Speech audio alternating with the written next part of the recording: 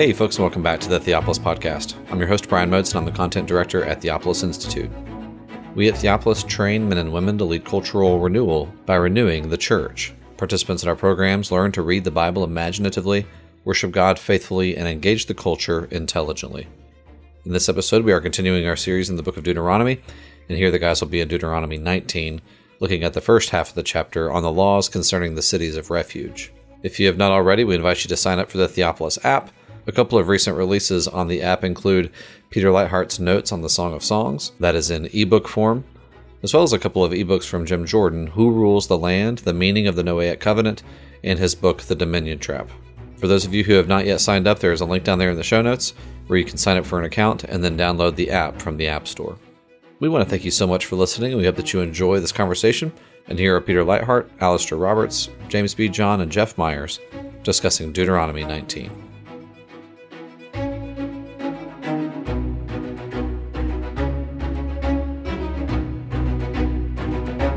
Welcome to the Theopolis Podcast. I'm Peter Leithart, and I'm here today with Alistair Roberts, Jeff Myers, and James B. John. Brian Motes, our media director, is in the background.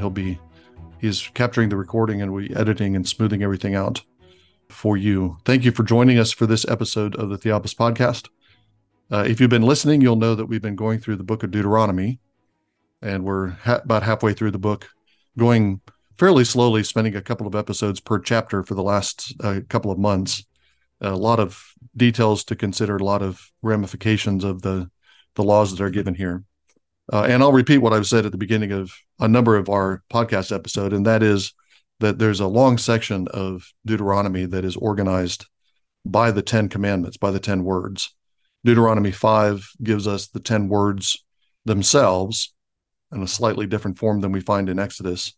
But after chapter 5, there's about 20 chapters that are organized in sequence by the 10 commandments. So we have a first word section, we have a second word section, a third word section, and so on. And we've gotten through the first 5 commandments up to chapter 18, the first half of the Decalogue, and looked at the 5th word in the last several episodes. The 5th word, interestingly, in the book of Deuteronomy is not about parents and honoring parents, but it's about other kinds of authorities, quasi-parental authorities that are established in Israel. And these quasi-parental authorities are quasi-paternal authorities primarily, are representatives of Yahweh, who is the father of Israel, and they should be honored as Yahweh is. Beginning with chapter 19, we're moving into the second half of the Decalogue. And particularly in chapter 19, we're starting to deal with the 6th word, thou shalt not murder, thou shalt not kill. And for several chapters, one thing I want to raise when I open up the discussion is the question of where the limits of this section are. But for a couple of chapters at least, we have concerns that come under the rubric of the 6th commandment. It's not just dealing with murder, but it's dealing with various facets of murder, and even broadens out to questions about preservation of life. Some economic rules. There are rules of war, which obviously have to do with killing. And there are rules about what you do if you find if there's a corpse that's found and then the murderer cannot be found. How do you deal with that unsolved murder? So there's a host of different things, but they all come under this general category of thou shalt not kill. They all come under the general category of violence, and particularly violence to persons, although, as we'll see as we go through these chapters, violence to persons takes on a variety of different connotations. We'll be focusing on chapter 19 in this episode, and particularly the first part of chapter 19. I'm not sure how far we'll get, but the first part of chapter 19, about a little more than half the chapter, deals with the cities of refuge. And we've looked at cities of refuge in the past. They're brought up earlier in Deuteronomy when Moses sets up cities of refuge in the Transjordan, that is in the eastern side of the Jordan, and sets up 3 cities there. And what he's instructing Israel to do, passing on the Lord's instructions, is that Israel is supposed to set up 3 cities of refuge in the Cisjordan, that is in the western side of the Jordan, so that there are accessible cities of refuge to people both on the west side of the Jordan and on the east side of the Jordan. And we'll talk about the ramifications of that and the theology and rationale for that in just a moment. But one thing that struck me as I was going through this section of chapter 19 is the repetition of a fairly innocuous, colorless word, the word there. There. You go there. The manslayer goes there. He flees there, and there he will live.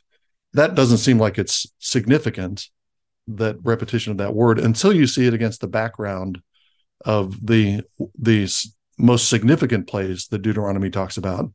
Back in Deuteronomy 12, that is a law concerning the centralization of the sanctuary.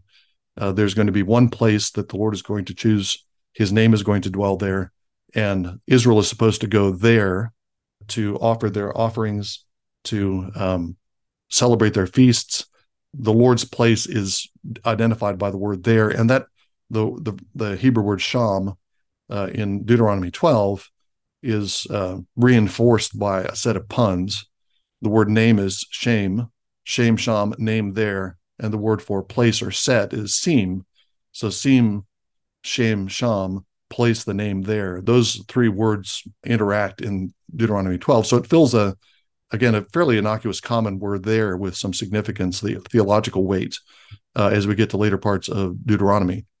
We've already commented on a number of places about how that centralization, that central sanctuary rule in chapter 12 affects other things in Israel's life, that Israel's life is reorganized around the fact that they're going to settle in the land and they're going to have one place where they go for sacrifice and feasts. And I think that one of the implications of this link between the cities of refuge as places where the manslayer flees there and the central sanctuary that Israel goes to worship there, one of the theological implications is that you have a central sanctuary, which is a kind of refuge for all of Israel. If somebody sins, they go to the central sanctuary, they offer sacrifice, they find reconciliation and atonement. And so there's a kind of a refuge that they can find in that central sanctuary. But in a different sense, the sanctuary is now being spread out over the land. And so there are designated places, designated theirs, not just in the central sanctuary, which is initially in Shiloh and then in Jerusalem, not just there, but there are other theirs, where places where people can go and find life, where people can go and find protection from the consequences of their errors or their actions. So there's a kind of spreading out of sanctuary concerns that goes out, radiating out, as it were, from the central sanctuary.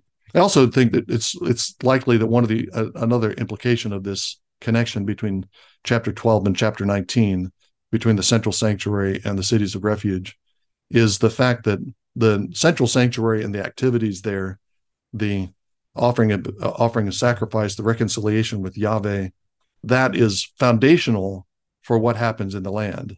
The liturgy that's performed there, which is a liturgy of reconciliation, a liturgy of atonement, a liturgy of forgiveness, that's essential groundwork for the public justice that exists in the land. And so you have ways of providing refuge for those who accidentally shed blood that are it's a ramification of the liturgies of the sanctuary. So we have a dynamic between the liturgy and the public justice that's out in the land. And that's a dynamic that we see in other parts of the Pentateuch that I think is being indicated here.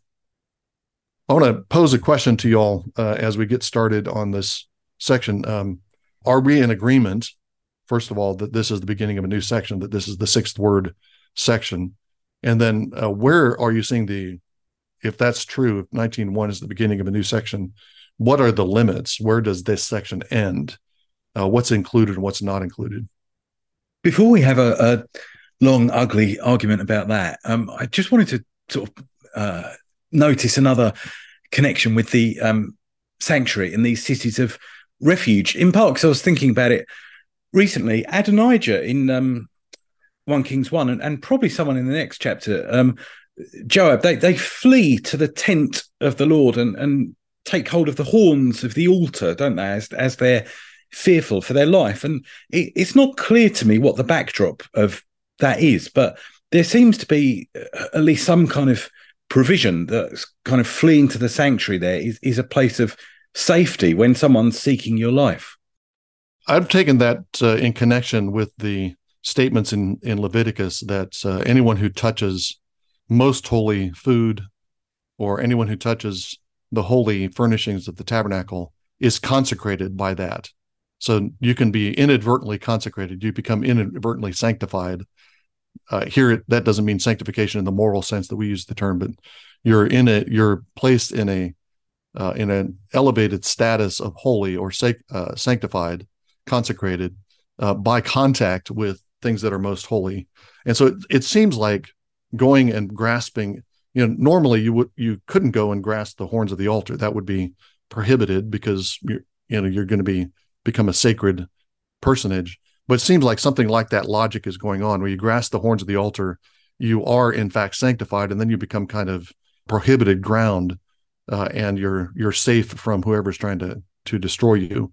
Obviously, that doesn't work with Joab or Adonijah. They're taken down from the horns of the altar. So a guilty person doesn't actually get that kind of immunity by touching the altar. But it seems like that's the logic behind it. And these were all Levitical cities as well, which suggests there's maybe some connection with the sanctuary on that front. Back to your question about the section, the sixth word section, Peter, it seems pretty obvious that at least verse 13 of chapter 22 is where the seventh word would start. I have it marked in my Bible also that it might start in verse 9 of 22 with the various mixtures of seeds. I don't remember exactly why, but there it is. Yeah, I wonder if it's more about 22:8, which is when you build a house, you shall make a parapet for your roof, that you might not bring blood guilt on your house if someone falls from it. So that's concerned with the shedding of blood, which it connects it with the previous chapters, which have repeatedly been concerned with the shedding of blood. So it's not so much that mixing of seeds or of plowing animals together is that is an obvious link with the seventh word, but that verse 8 seems to be clearly dealing still with the blood issue. Anybody have an alternative suggestion about where the limits are? James was itching for a knockdown, drag-out fight over the limits of this passage. I was, but I didn't actually have a suggestion. I just wanted an argument, really. I've always seen 22 verse 8 as the final verse of this section. Yeah, that's what Jim Jordan does in his covenant sequence in Leviticus and Deuteronomy. One of the things that does is include a lot of things under the sixth word that seem we can see roughly how they're included, but they're not obvious applications of the sixth word. Like chapter 21, 10 through 14. You get a war bride, and she has to go through this kind of purification process before she enters Israel. You can see the connection because it's dealing with war, but it's a fairly detailed and pretty specific rule that has to do with taking war brides. The next section has to do with a man who has two wives. You can't favor the children of the loved wife over the children of the unloved wife. How does that come under the sixth word? Rebellious sons would come under the sixth word. Interestingly, chapter 22 begins with the rule that if you find your neighbor's animal wandering, you have to return it to him, and also includes a rule about not taking eggs and a hen and taking them both at the same time. You should not take the mother with the young. Let the mother go. You take the eggs. So that again, you can see a rough connection. Maybe not a rough connection, but you can see a connection with the sixth word. But looking at those particular passages through the lens of the sixth word, I think expands what we realize is going on in the "Thou shalt not murder" command. Yeah, the positive would be, murdering is hateful.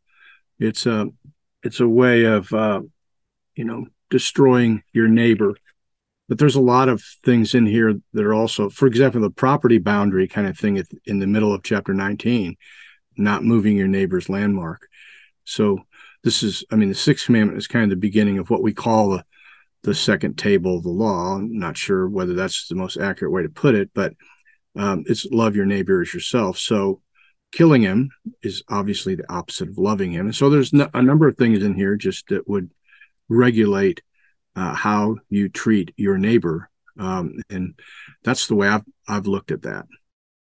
Yeah, and I think that one of the dimensions to it, I think, is the fact that I think of John Frame's discussions of the Ten Commandments. Of course, Frame uses perspectives in everything that he writes about, but he suggests that the 10 words each of them can be a perspective on the whole set of commandments. I think we probably talked about this early on when we talked about the 10 words. We had another podcast series on the 10 commandments. I'm sure we talked about it at that point. But you can take the command, thou shalt have no other gods before me. Idolatry is a lens through which you can look at all the other commandments. Thou shalt not kill. Murder, violence is a lens through which you look at all the other commandments. And by doing that, you can, it seems like something like that is going on in Deuteronomy. You're actually including things that look like they might belong elsewhere, but they're coming under the heading of one particular commandment. So you're invited to look at that situation or that rule from the perspective of one of the commandments that doesn't seem overtly in view.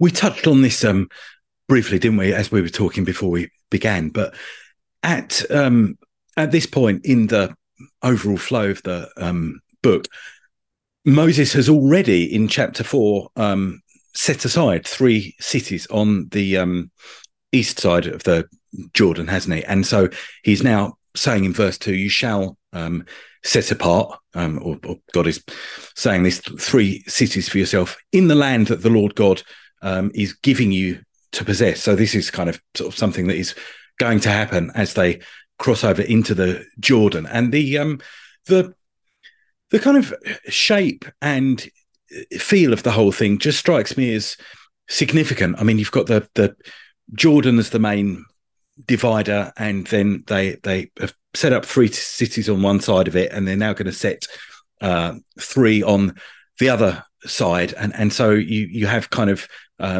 3 on each side, and the way you're to divide up the land has this same verb, probably lehavdil or something, which is the same verb that comes in Genesis when the Lord divides up, night from day, etc.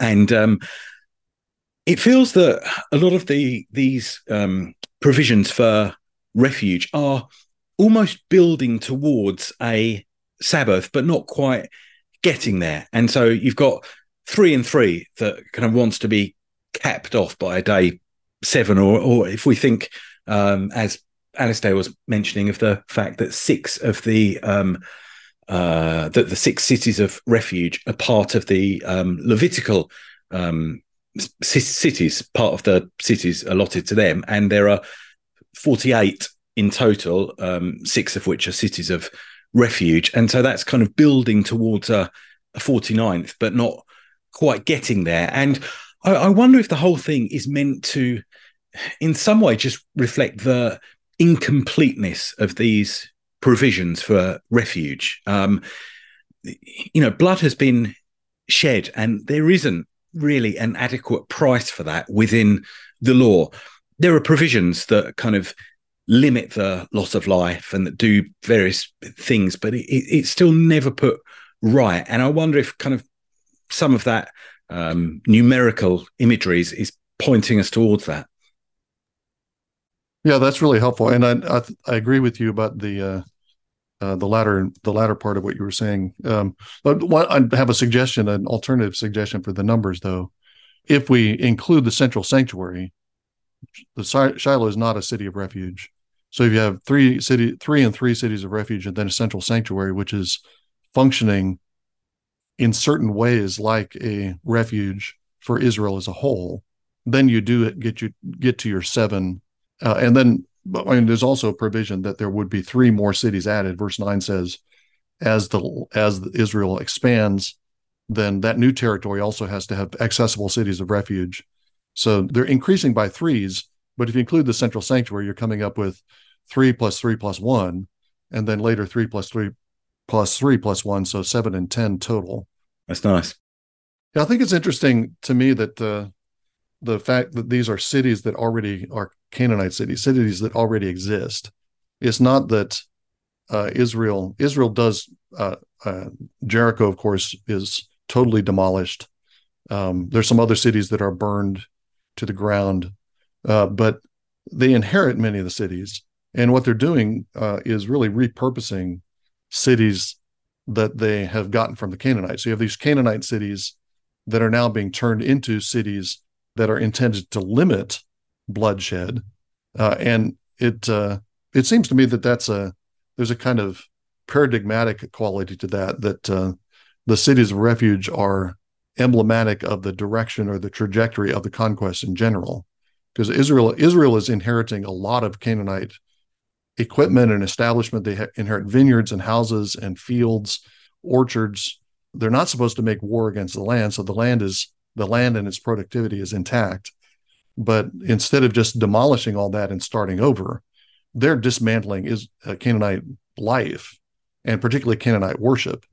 But then all of the plunder of Canaan, like the plunder of Egypt, is being devoted to the Lord. And so these cities, which, if I think back to the original city in the Bible, a city that's founded on the blood of Abel, Cain's city, implicitly founded on the blood of Abel. You have cities that are founded on the shedding of innocent blood, and those are being taken over and repurposed as cities that limit innocent blood. That seems to be the dynamic for the conquest in general.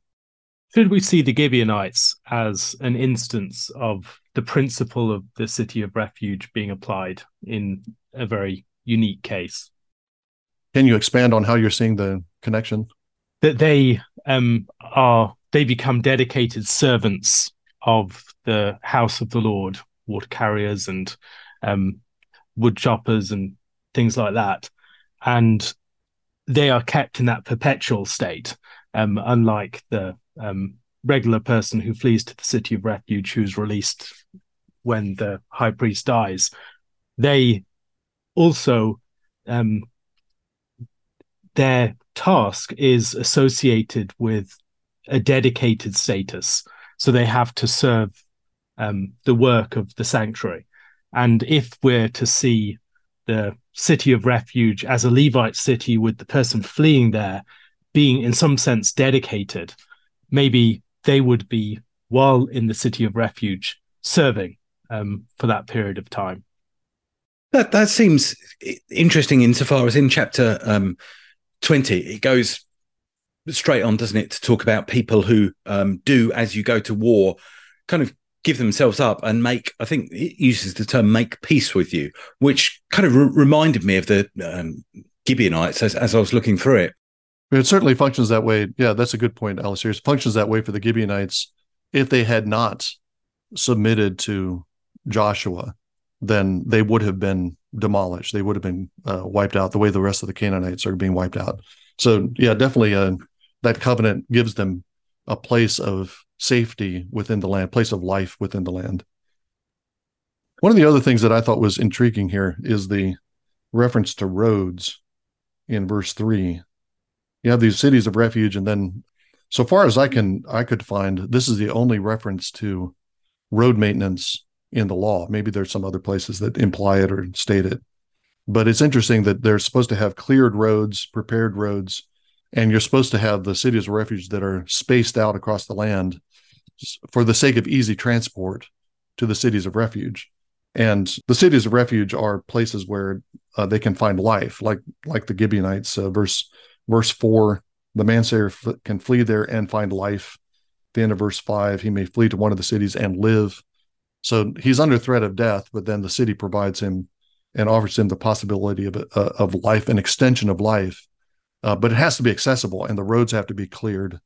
And just interesting that that road maintenance comes up in this particular connection. Again, the purpose of the law, the city of refuge law, is to prevent further bloodshed. And so the roads facilitate that purpose, make sure that manslayers can get to safety and to life rapidly. I think one of the commentators was measuring this out. It's like if you're in Israel, you're within a 30-mile radius of any of these cities. So that's, a couple hours. Most people are going to live closer probably, which is a pretty gracious thing here. And this is one of the things that struck me, Peter, you're talking about these cities and these laws here being, a window into the whole purpose of the Israelites being in the land.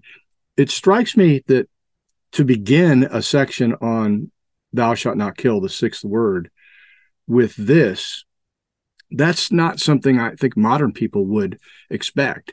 We might expect a list of punishments, or even, some more legalese about how to deal with murderers, or, that certainly comes at the end of this chapter. But to start with this seems, the Lord recognizes that there's going to be a lot of death, okay, but not all of it is murder.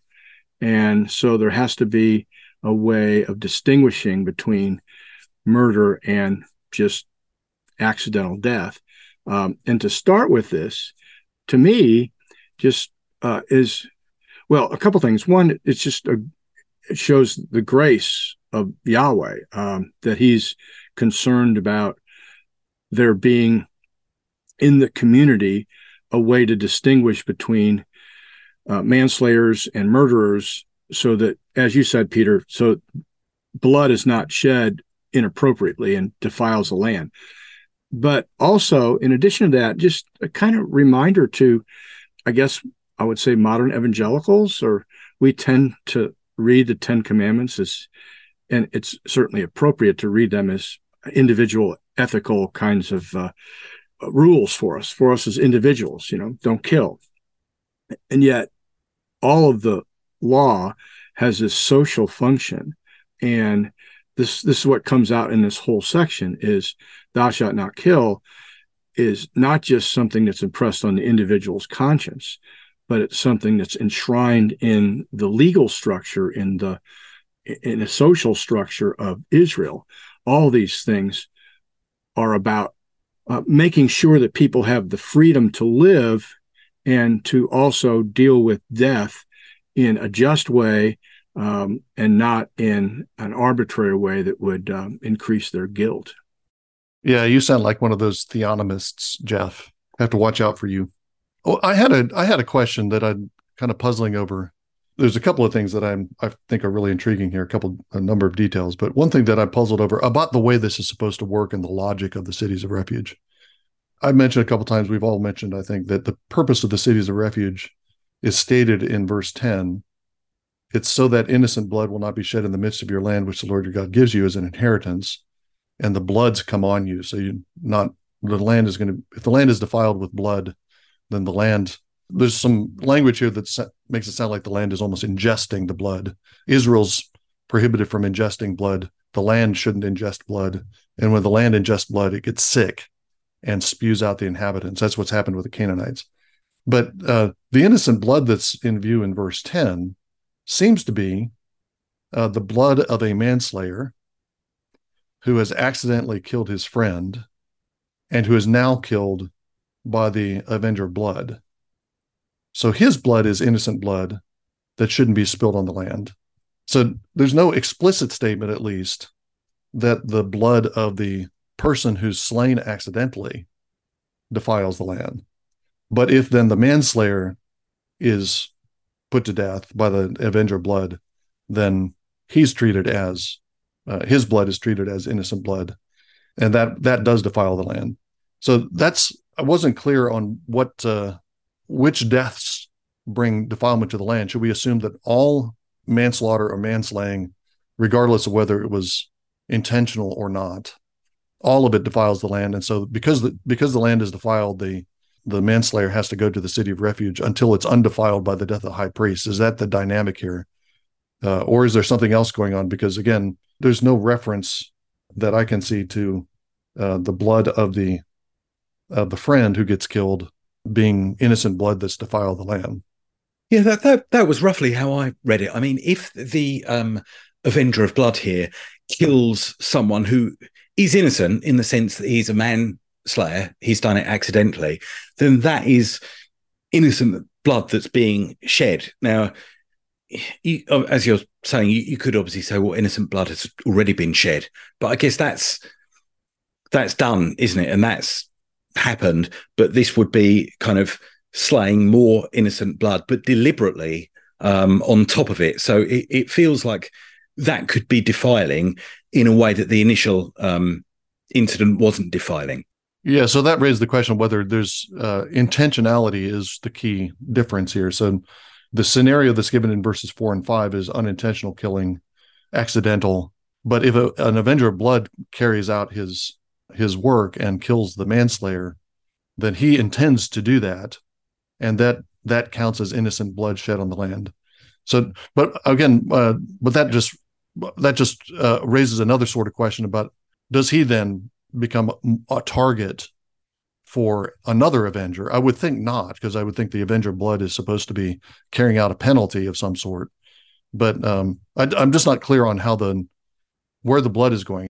Part of it also seems to be a concern to deal with things through the proper agencies of the law, rather than through the cycles of vendetta and vengeance that would be exercised by private parties. And one of the things that would bring blood upon the people is when their affairs were carried out through these cycles of vengeance, rather than through authorities established by the Lord. And fleeing to the city of refuge provides the mechanism by which, in a society where there are not the same structures of policing, there isn't a standing army, there aren't the same settlements, there would be the possibility of justice being executed, rather than just having cycles of violence and extrajudicial vigilante processes. The procedure in Joshua 20 supports that, I think, Alistair. So even the avenger in blood, even if he's pursuing in hot anger, as verse 6 says, he still has to come to the city of refuge and meet with the elders at the gate, as does the man who flees from whatever town or farm he's in and has accidentally killed somebody. He has to also appear before the elders. So there's this judicial process that, that's going to push against the kind of tribal instinct of just going after a person, for vengeance sake. I was going to say something else about your point too, Peter. So the avenger of blood in an ordinary murder case will be able to purge the evil by executing the murderer, and that he avenges the blood. But if the avenger of blood avenges the wrong person, the innocent party, then it seems to me like that's what I've always read that verse 10 to indicate that the avenger of blood went after the wrong person, an innocent person, and therefore that shedding of blood has brought guilt upon. And interestingly, tell me if this is accurate. I don't have my Hebrew Bible in front of me. In verse 10, lest innocent blood be shed in your land. I'm assuming that's plural. The land that Yahweh your God is giving you, plural, for inheritance. And so the guilt of bloodshed be upon y'all.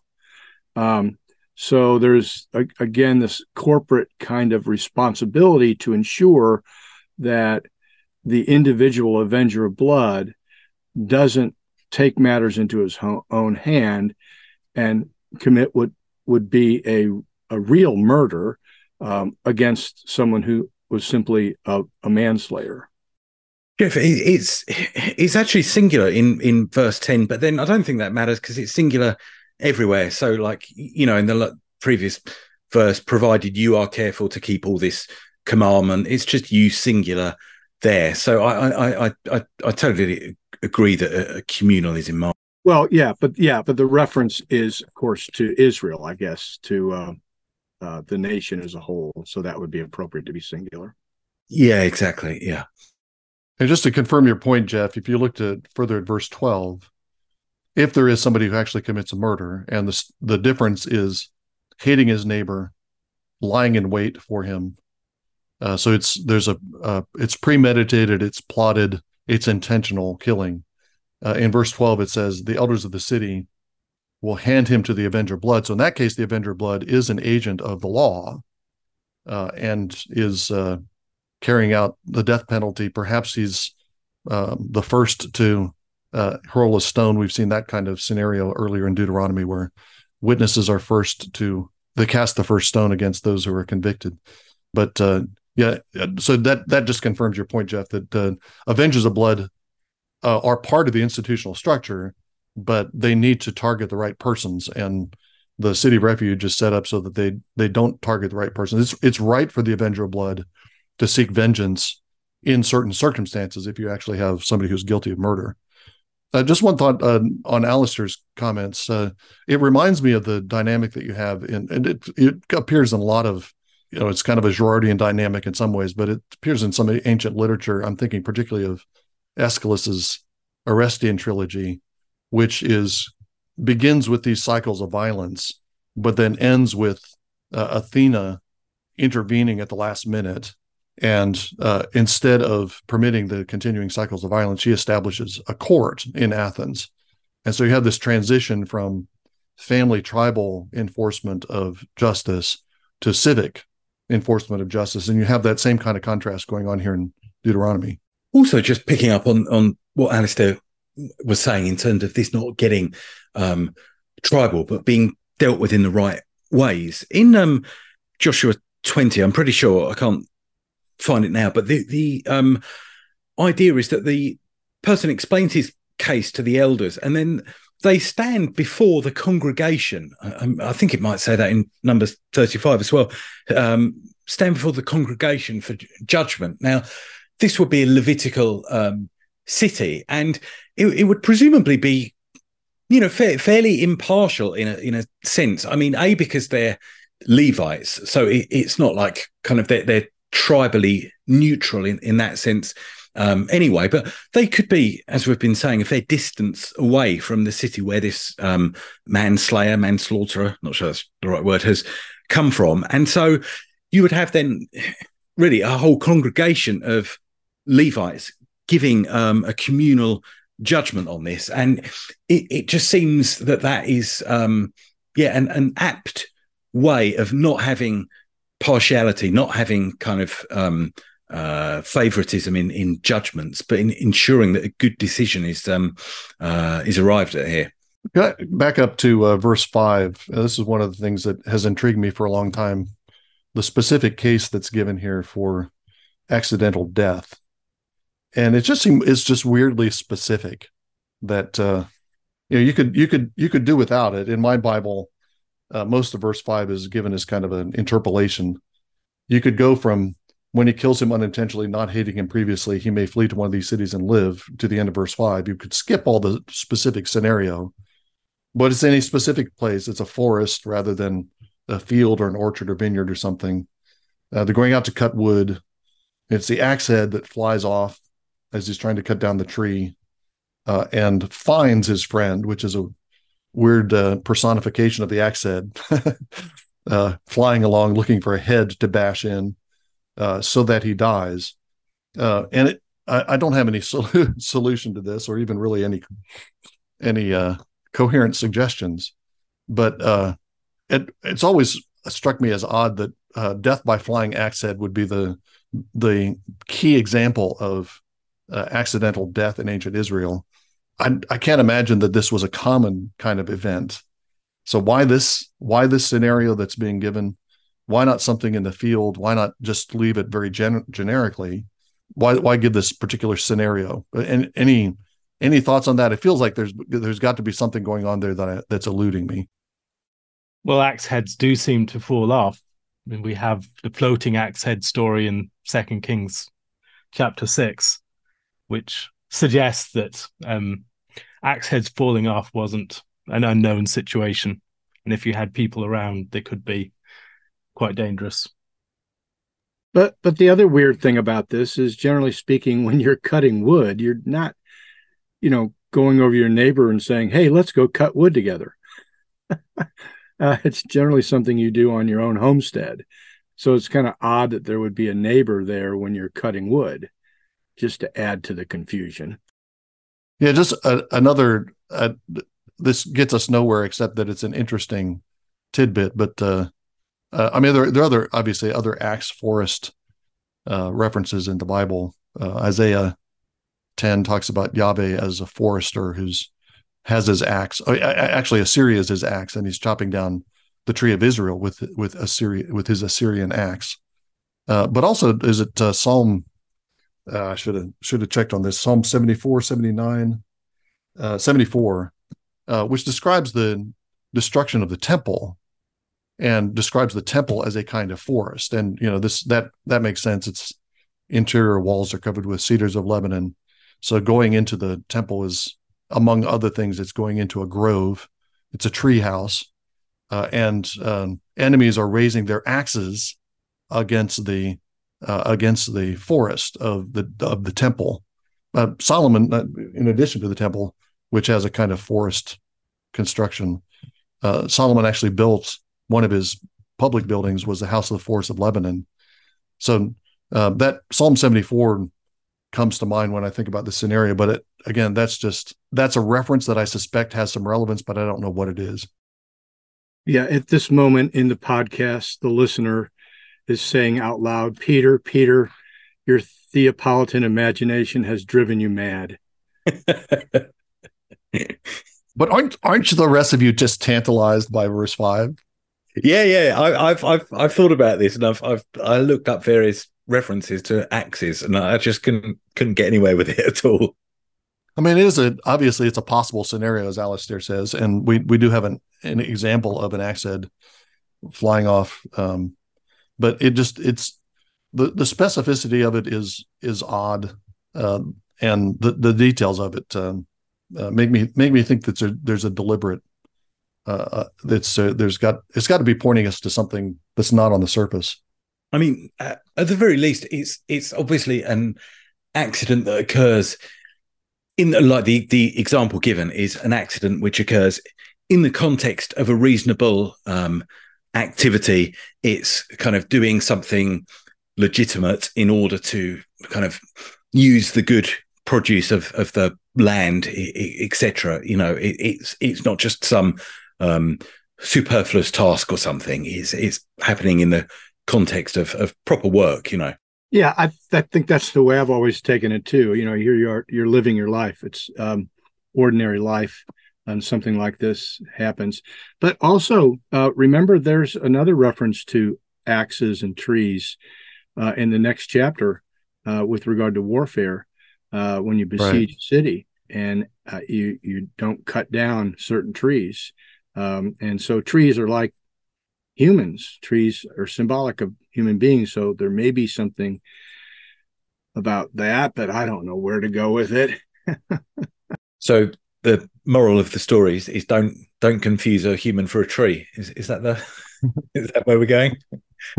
Yeah, maybe. That's just an interesting feature of this section of Deuteronomy. I can't remember which commentator pointed this out, but one of the terms that kind of unites this section is the word eitz, which doubles as both tree and wood. So I think that word is used 3 times in verse 5. And then it's scattered across the rest of this section, last being used referring to the nest that somebody finds in chapter 22. A nest that has eggs in it might be in a tree. But there's 10 different references to trees or wood that are stretched out over these chapters. So that, again, makes me think that there's something there's some significance in that thread.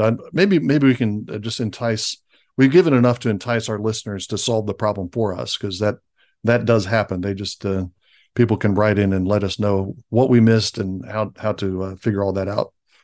The last thing to say about this is that is an ambiguous kind of situation, because if you invited your neighbor out into the forest to kill him with an axe, you could do that, right? But then you could say that the axe had slipped off the handle. And so that kind of a case has to be adjudicated. So it's the avenger of blood, whether it's a relative or whatever, would be right in questioning whether this guy actually took his neighbor out or his relative out in the woods to kill him, or whether an accident actually happened. So fleeing to the city of refuge for adjudication makes sense. Yeah, that's a really good point, Jeff. And one of the things I noticed as I was puzzling over verse 5 is the language that's used is language that is used commonly in references to warfare. So the hand is a hand with an implement in it is a organ of warfare. He's going to cut down something. The head slips off and strikes or smites his friend. That's fine, but there's another word here that refers to, I guess, cutting down is what I'm talking about. But some of the language that's used is language that's used in military context otherwise. So that's a great point, that the forest is rather than out in the open in the field, he's not a Cain. He's going to be if this guy's a murderer, he's sneakier than Cain. He's going to go off where nobody can see him. That's a really helpful thought, Jeff. Is this the origin of the phrase "to fly off the handle"? Sorry, I think we're getting slightly off topic, but I was just intrigued. No. Let's go all the way down this rabbit hole. Yeah, I'm proud to have started it. I think we probably should say a few words about the avenger blood. We've used that phrase several times. The word is goel, which is used in a number of different contexts. I think we've come across it already in Deuteronomy when we're talking about, I can't remember if we have or not, but it's used in context where you have a redeemer who is buying a relative out of slavery, liberating him from slavery, somebody who's paying off a debt, liberating from debt slavery. There's some connection between the kinsman redeemer and the levirate laws, a near relative who takes up that's in Ruth. The terminology of goel is used to describe Boaz, who's taking up the duty of carrying on the descent of a near kinsman by having children in his name. So the avenger blood is typically an agent of life, relieving the burdens of debt and slavery, and giving life, extended life, to a relative and to his descendants. Here he's playing a different role.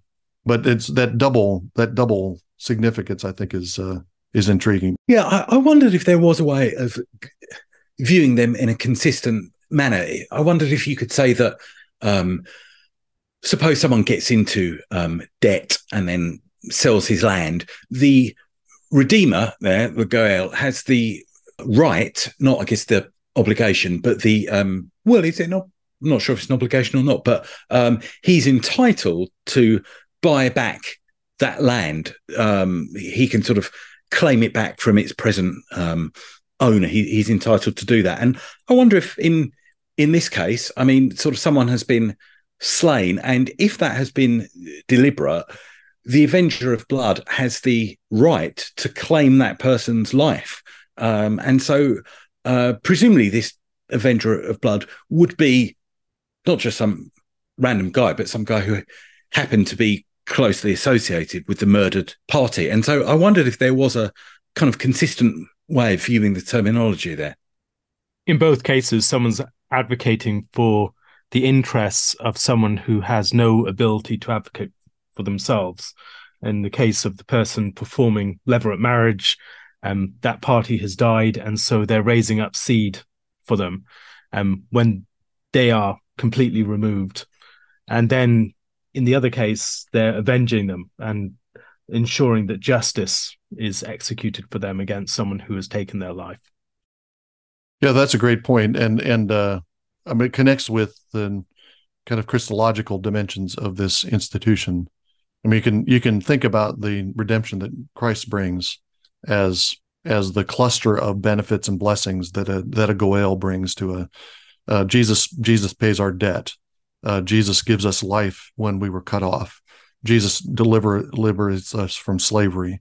In all those cases, he's doing it as you say, Alistair, when we are weak and we're incapable of doing any of those things for ourselves, and he steps in and is our advocate and takes action on our behalf. Yes, I mean, if you think about the paradigmatic case, Israel were gods. He didn't have the obligation to redeem them from Egypt, but he certainly had the right, and then and exercised that. Another Christological dimension to this to the city's refuge. It's often brought up. It's not here in Deuteronomy but it's included in the rules that are laid out in Numbers 35, which are overlap with the rules of cities of refuge here. But that is the fact that it's the death of the high priest that opens up the city of refuge and provides for it's liberated from confinement in the city of refuge, and sometimes seen as a kind of purifying action. The high priest in some way bears the sins of Israel. The high priest is a sin bearer, and so his death is removing the curse of bloodshed that the manslayer accidentally placed on the land. And I think that opens up other kinds of dimensions, kind of biblical, theological scenarios that play off of this city of refuge idea. One is Jim Jordan pointed this out many years ago, the fact that Aaron's death in the wilderness is immediately followed by the first battles that begin the conquest. And as soon as Aaron dies, then they're battling Sihon and Og, or I should say Sihon and Og, and beginning the conquest. And it's the death of the high priest, which makes the wilderness appear to be something like a place of refuge or a place of confinement until the high priest dies and they're able to come out of that and return to the land or go into the land. I thought of Passover as having some kind of linkage with the city of refuge. You have a house of refuge when there's an avenger that's taking vengeance for the bloodshed of Israelite infants, but you're safe by shedding the blood of another, and that protects the house, and the house becomes a place of safety in the midst of the land, in the midst of Egypt, while the angel of death is going around. So I think that that connection between the death of the high priest, the death of a kind of substitute, and the establishment of a city of refuge, or the opening of a city of refuge, because obviously the houses of Israel are houses of refuge, but they're also exiting those houses of refuge and going out the same night on the Exodus. So that opens up some, again, biblical theological scenarios that seem to play off these rules. Yeah, I mean, I'm not sure if it's ever stated explicitly, but surely, kind of by default, Moses is the high priest now.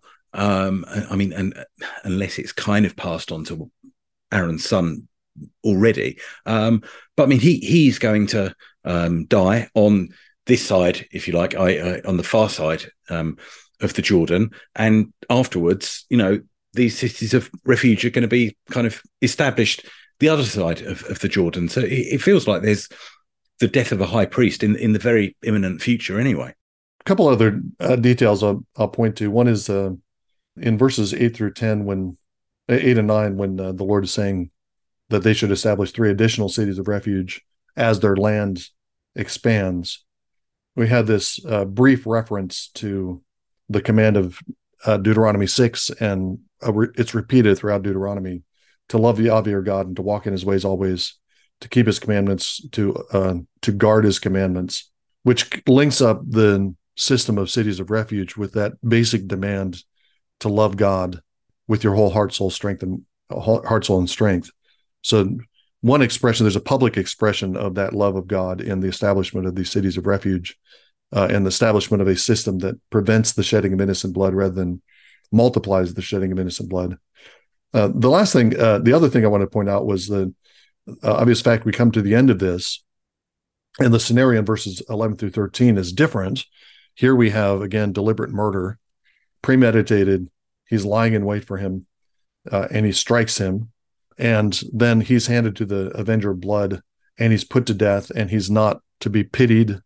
And that death, the death of the murderer, is not blood on the land, but it purges the innocent blood. So there's death and there's death.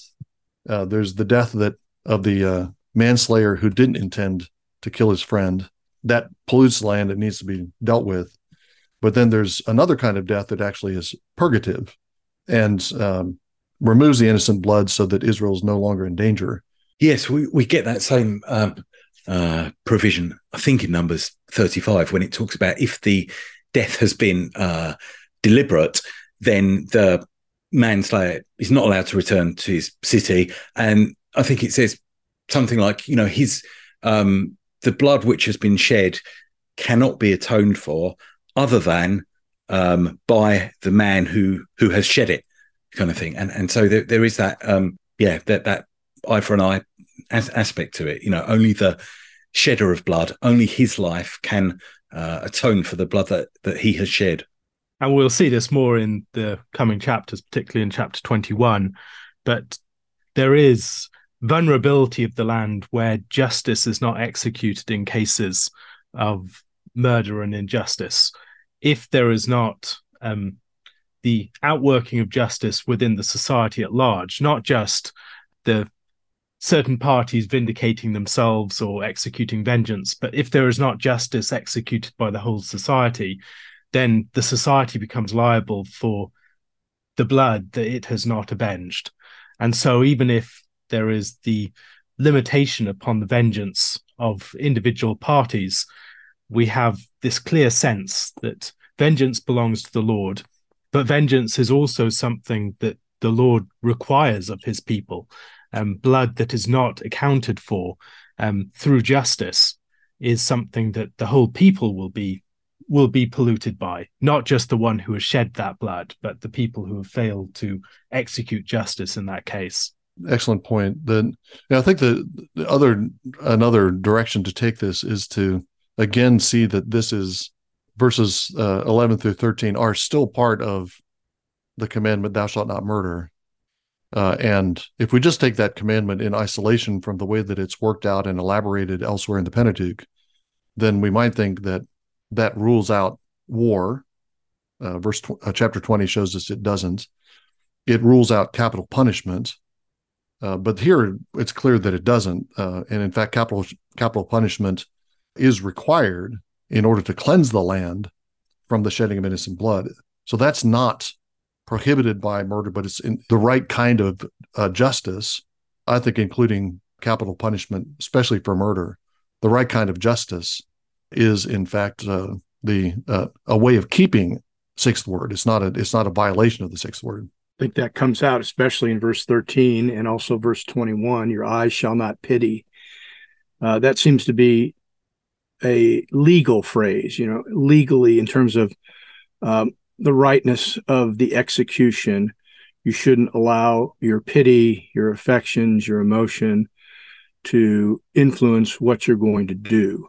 Of course, that doesn't mean that you're going to rejoice in the fact that a human being is executed. I think one of the questions I have about this chapter and other chapters is the whole question about general equity. Westminster Confession of Faith, chapter 19, the general equity of the law applies to us. We've talked about how these laws apply to the church, given the right corrections. But just in general, in terms of just society as well, if Israel is a model for the nations, then this is not just about the land of Israel, but it's also just about how to deal with especially murder, and the punishment is not just, the punishment for murder, execution, is not just limited to Israelite law, but your eye shall not pity him. It seems to me like it's very easy for us, even especially maybe Christian culture or maybe even Israelite culture, since we're talking about love and loving your neighbor and caring for one another. It's easy for us to think somehow that we can pity the man or the woman and allow them to escape the punishment, and that somehow is going to be loving, or maybe just careful that we're just not exactly quite sure about our decision. But this is pretty serious. Your eye shall not pity him. Purge the guilt of the innocent blood from Israel, so that may be well with you. Okay, well with you. So wellness in the land of Israel depends on the judges, the elders, the avengers of blood, executing justice, and especially against murderers. Thank you again for enjoying this episode of the Theopolis Podcast. For more information and for more content from Theopolis, you can check us out online at theopolisinstitute.com. We release new articles every Tuesday and Thursday on our blog, so you'll want to make sure to look out for those. You can also find us on Twitter at _Theopolis and on Facebook if you just search for our name. If you've been helped, sharpened, and encouraged by this podcast, we'd really love it if you would go to iTunes and leave us a review. It just takes a few seconds, and it really will help us along in getting our content in front of new listeners. That's all for now, friends. We really look forward to being with you all again in the next episode. And as always, thank you so much for listening.